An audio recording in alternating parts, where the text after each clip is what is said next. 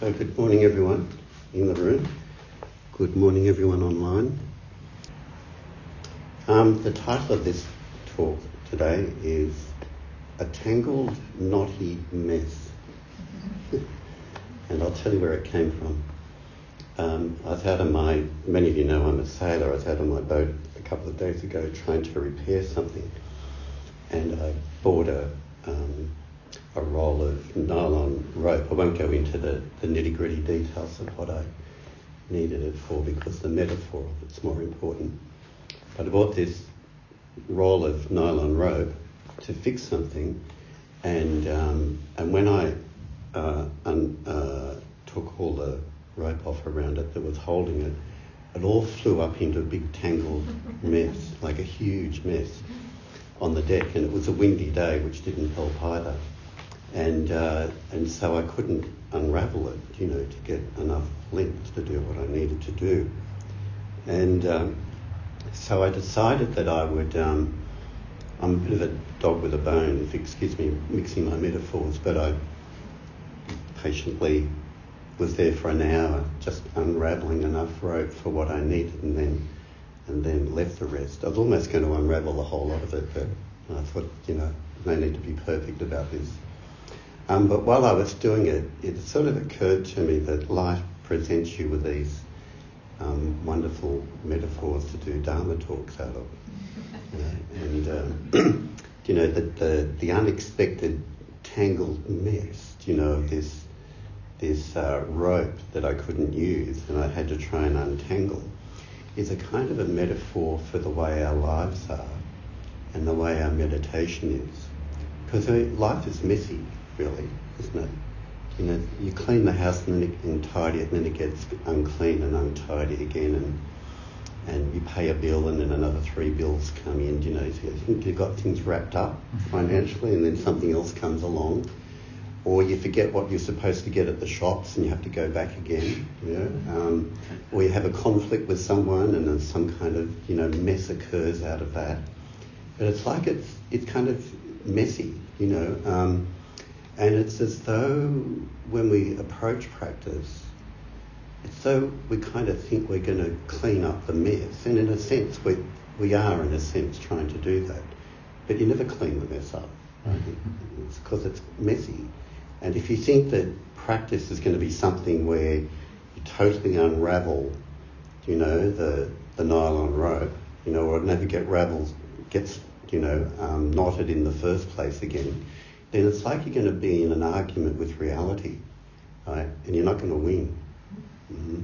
So it's kind of like accepting that in the impermanence and complexity of life, that it's messy in kind of the same sense a rainforest is messy, with the branches here and there and the leaves here, and it's all over the place.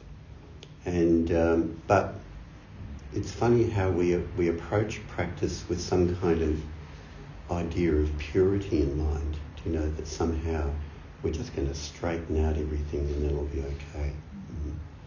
And we approach, sometimes I think we approach meditation in that way. And the great vows we do, the many beings and numbers I vow to end their suffering, greed, hatred and ignorance rise endlessly, I vow to abandon them. I love those vows because they're such a paradox. It's like, I'm going to keep on trying to do it even though I can't do it. I'm going to keep on trying to do it even though I can't do it. I'll try and unravel the rope even though I'll never get to the end of it. Greed, hatred and ignorance rise endlessly. The tangle constantly comes up all the time. I'll keep on abandoning it. Mm-hmm.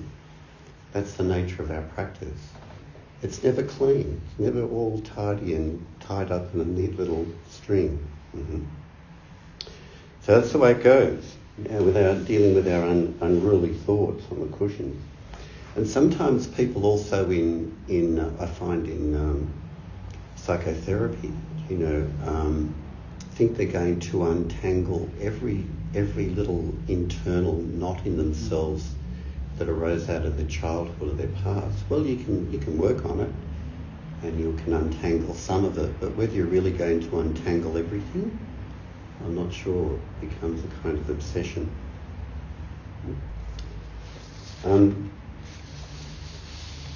The other side, I guess, of doing this is with the tangled mess of, the road, is that the other part of life which we overlook is a lot of life is just simply enjoyable in an everyday kind of sense because we get task completion. Shouldn't overlook that. You wash the dishes up and then you clean the floor and you vacuum and then, you do the shopping and pack it away. You come to a zazenkai and complete it, and then you go on with the rest of your day. Task completion, simple just task completion, is such an important aspect of the contentment about how we live our lives, but it's overlooked. And so there was also a task completion for me. I actually got enough rope out and I finished the task and put the tangled mess in a backpack. What it leads me to is that the Buddhist teaching that this draws on is the perfection of patience, or kshanti as it's called. And in talking about patience, I just want to acknowledge Norman Fisher's writing and his book, The World Could Be a Different Place, as well as looking at my own ideas and experience in this talk. But he's a wonderful writer on this subject, and I'd encourage you to read him. But what patience, kshanti, is, sometimes it's translated as forbearance, or tolerance.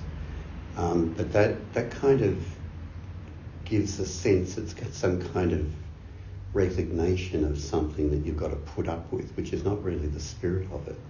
It's kind of like it's the doing of something. It's not necessarily the resignation of putting up with difficulty in your life. It's actually engaging with it much more than that. And in a sense, what it is, and I know this is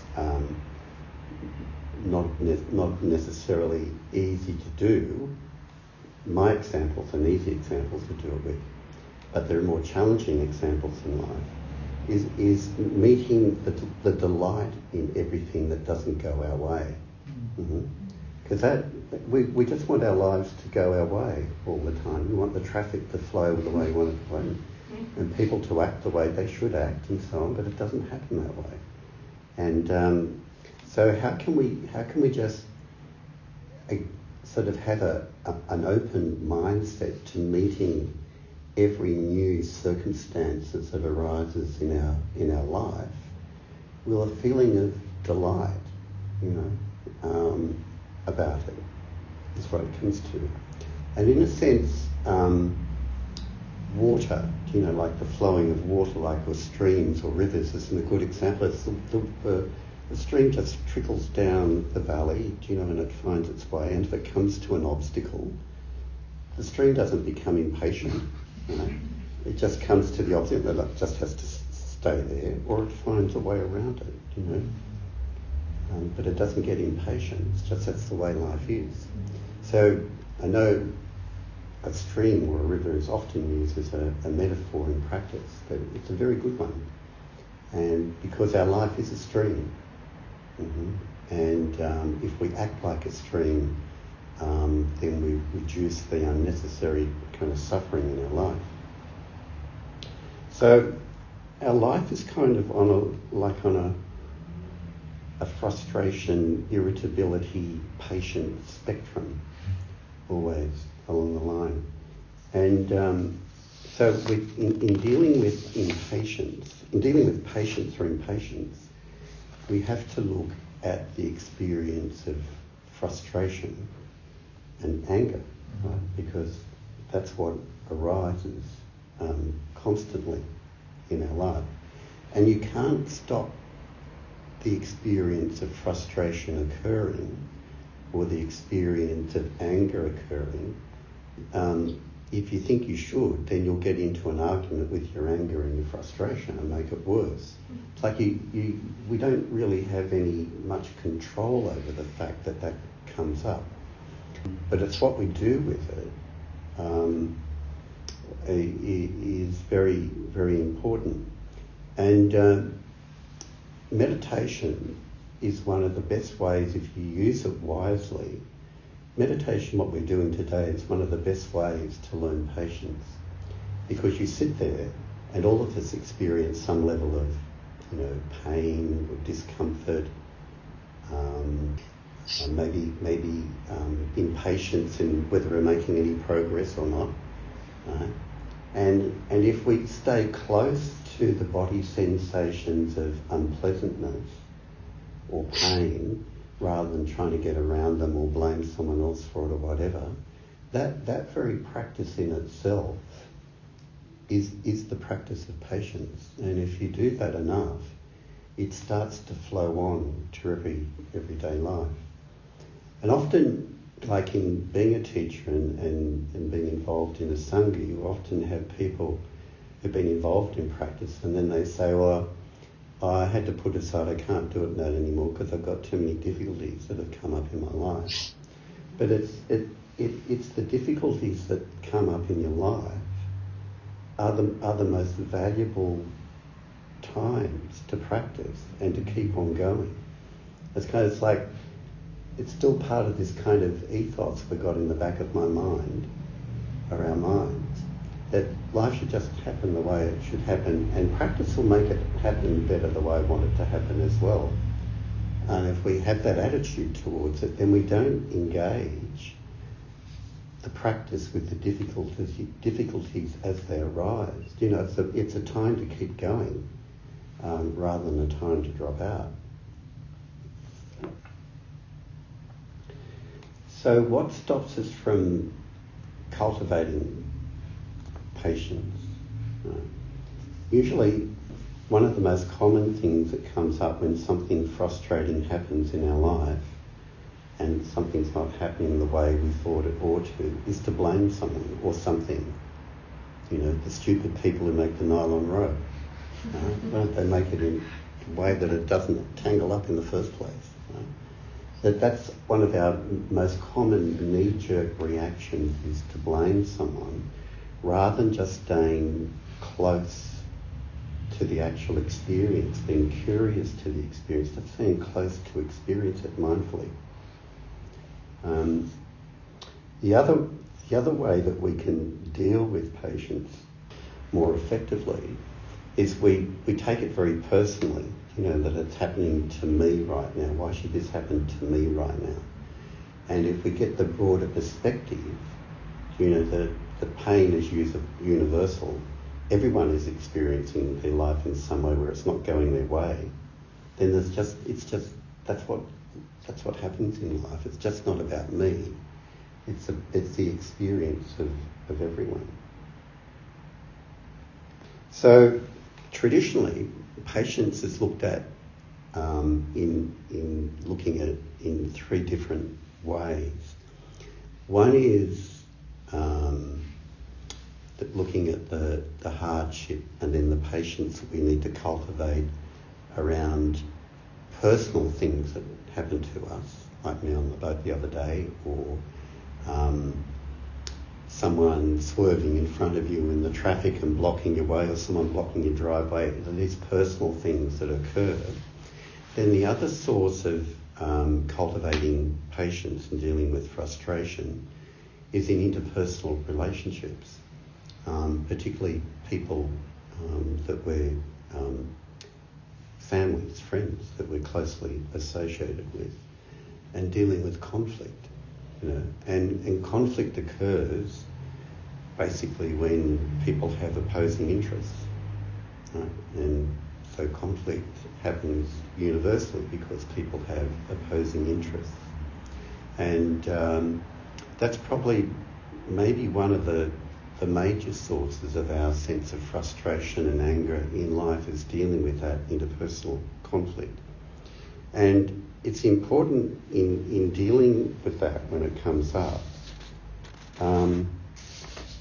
that we recognise that and acknowledge the conflict, probably the passions that arise out of conflict probably happen the most intensely with the people that mean the most to us and we love the most.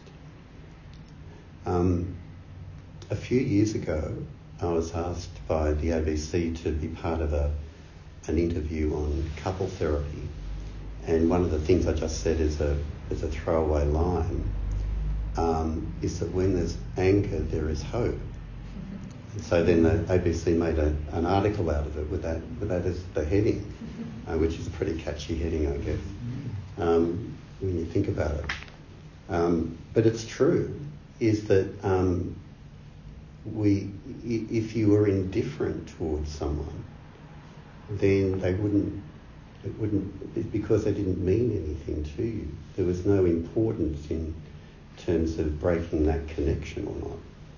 But when there's anger, it's an emotion behind the anger is a kind of indication that we care about something, to want to be so emotional about it or deal with it in some kind of way. So when there is anger, there is hope, because it's indicative that there's some kind of love or intimacy or importance in that relationship that we want to resolve. But when I see couples in couple therapy where they're just indifferent and they're apathetic, it's like it's gone. It's like couple therapy's not going to work at that point. It's over. But where people are angry, there's some passion to try and resolve something. It's also important in dealing with anger to realise that it's often a cover or a distraction from other emotions. And there's someone I'm working with in counselling long term at the moment. I don't want to go into too much detail about it to break that person's confidentiality, but he's a really good young man who's he's got crazy parents, and yet he's quite a good young man, very responsible and got a good work ethic and so on. And there are life circumstances that have happened with him now with his parents, which have really had a big impact on his life, and he feels really responsible for them, and he's really angry that he has to keep being so responsible for them. And he has a lot of losses in his life that he needs to process, but he hasn't really processed.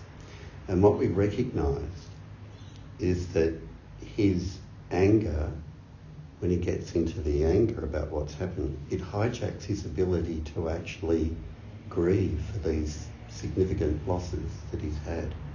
It's like he knows the grief is there, he touches on it, and he gets so angry about what's occurred that he can't stay with it.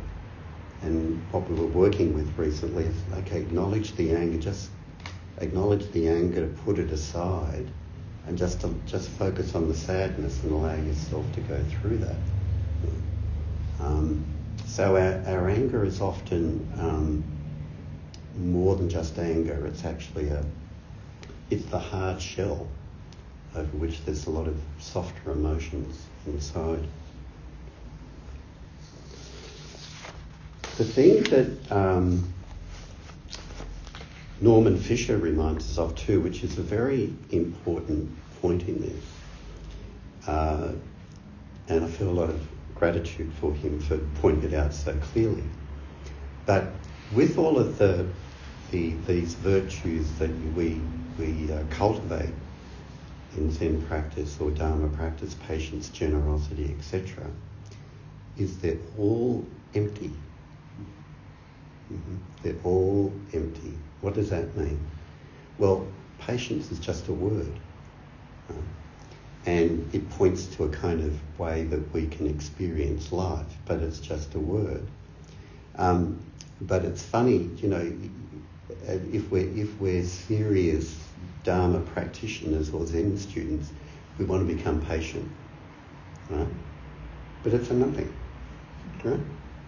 It's not a thing. It's like, I need to become more patient. I need to be a patient person. Then I'll be a good person and I'll be a good Dharma student. I've got to be patient. Right? So we build it up into this thing which doesn't really exist. Right? Just a word. And But if we don't see it from that empty point of view, then we don't really intimately engage with what the nature of reality is and the nature of practice. There's nothing to be gained. Right? There's not something to be gained like patience. Then I'll get it then, like I'll have that. And everything will be okay then. Right? It's not the way it is. Life is just a tumbling mess of experiences that happen all the time. And the best advice that can be given, in dealing with impatience when it arises, stay close to it and just do the next thing you need to do. Just do the next thing. So in meditation, it's frustrating. Just take the next breath. Take the next breath. Just be close to the experience. When the rope all gets tangled up, just be with it. Mindfully try and pull it apart. To end with, to go back to the metaphor of the tangled mess, well, I got enough rope out that I needed and I completed the job. And then I put the tangled mess in my backpack and I took it home and it's still there.